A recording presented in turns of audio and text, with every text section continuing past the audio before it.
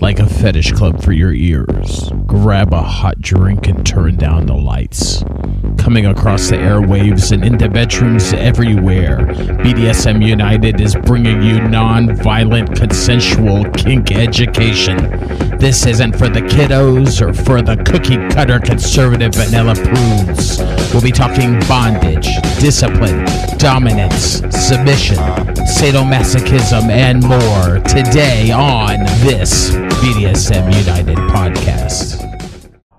I'm Primal Piggy. Thank you for joining me for another in our Sex Magic podcast series here on BDSM United podcast. Today is a flogger energy ritual. I'm using the Chinese term qi to describe the energy within all of us. Start by concentrating on pulling energy out of your fingers and drawing it through the whip or the flogger. Hold the handle in your dominant hand, and with your other hand, take long strokes from your fingers to the end of the whip. As you do this, visualize pulling the energy out from your fingertips so that it fills the whip strands, making the whip another part of your body, like an auxiliary limb. Practice doing this for a while. One way in which you'll know it's working is that if you put the whip down, you'll feel immediately uncomfortable, as if part of your hand has dropped off, and you'll feel the need to have it back in your hand again.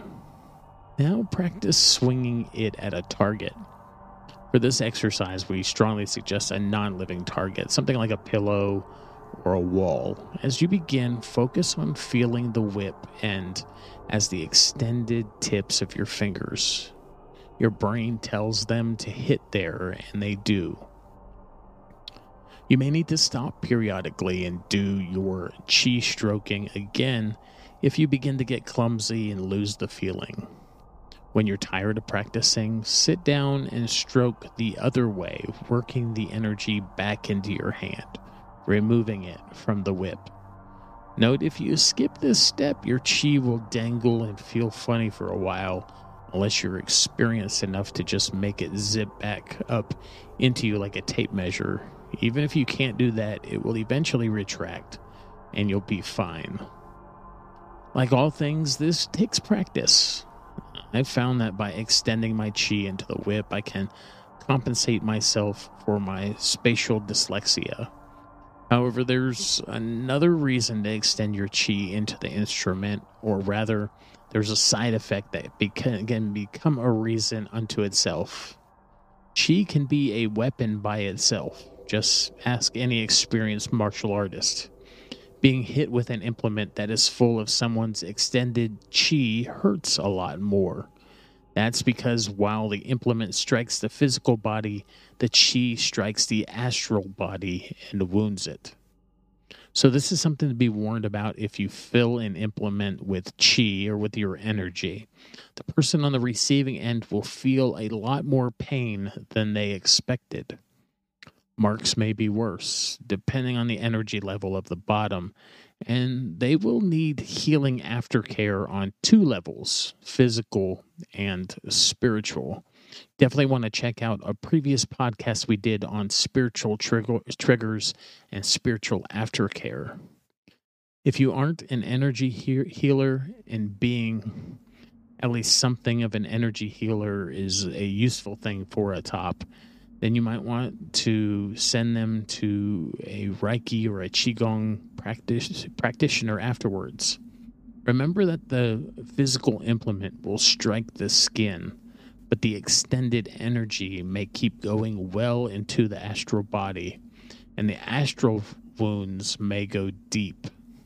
Since astral wounds can take longer to heal, they can also retard the fading of bruises and dissipation of pain in the physical counterpart.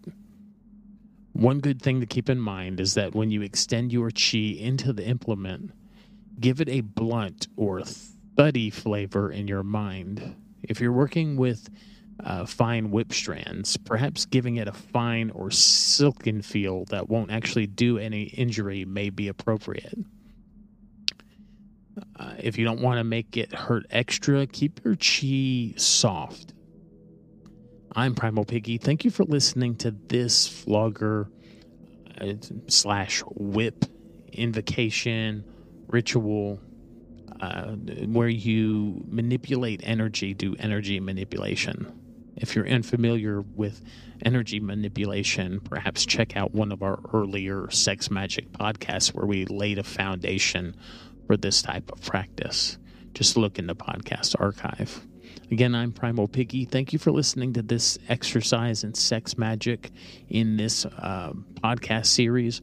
You can find all of our resources at www.bdsmunited.com. It's been a joy talking with you today, and I'll talk with you again soon.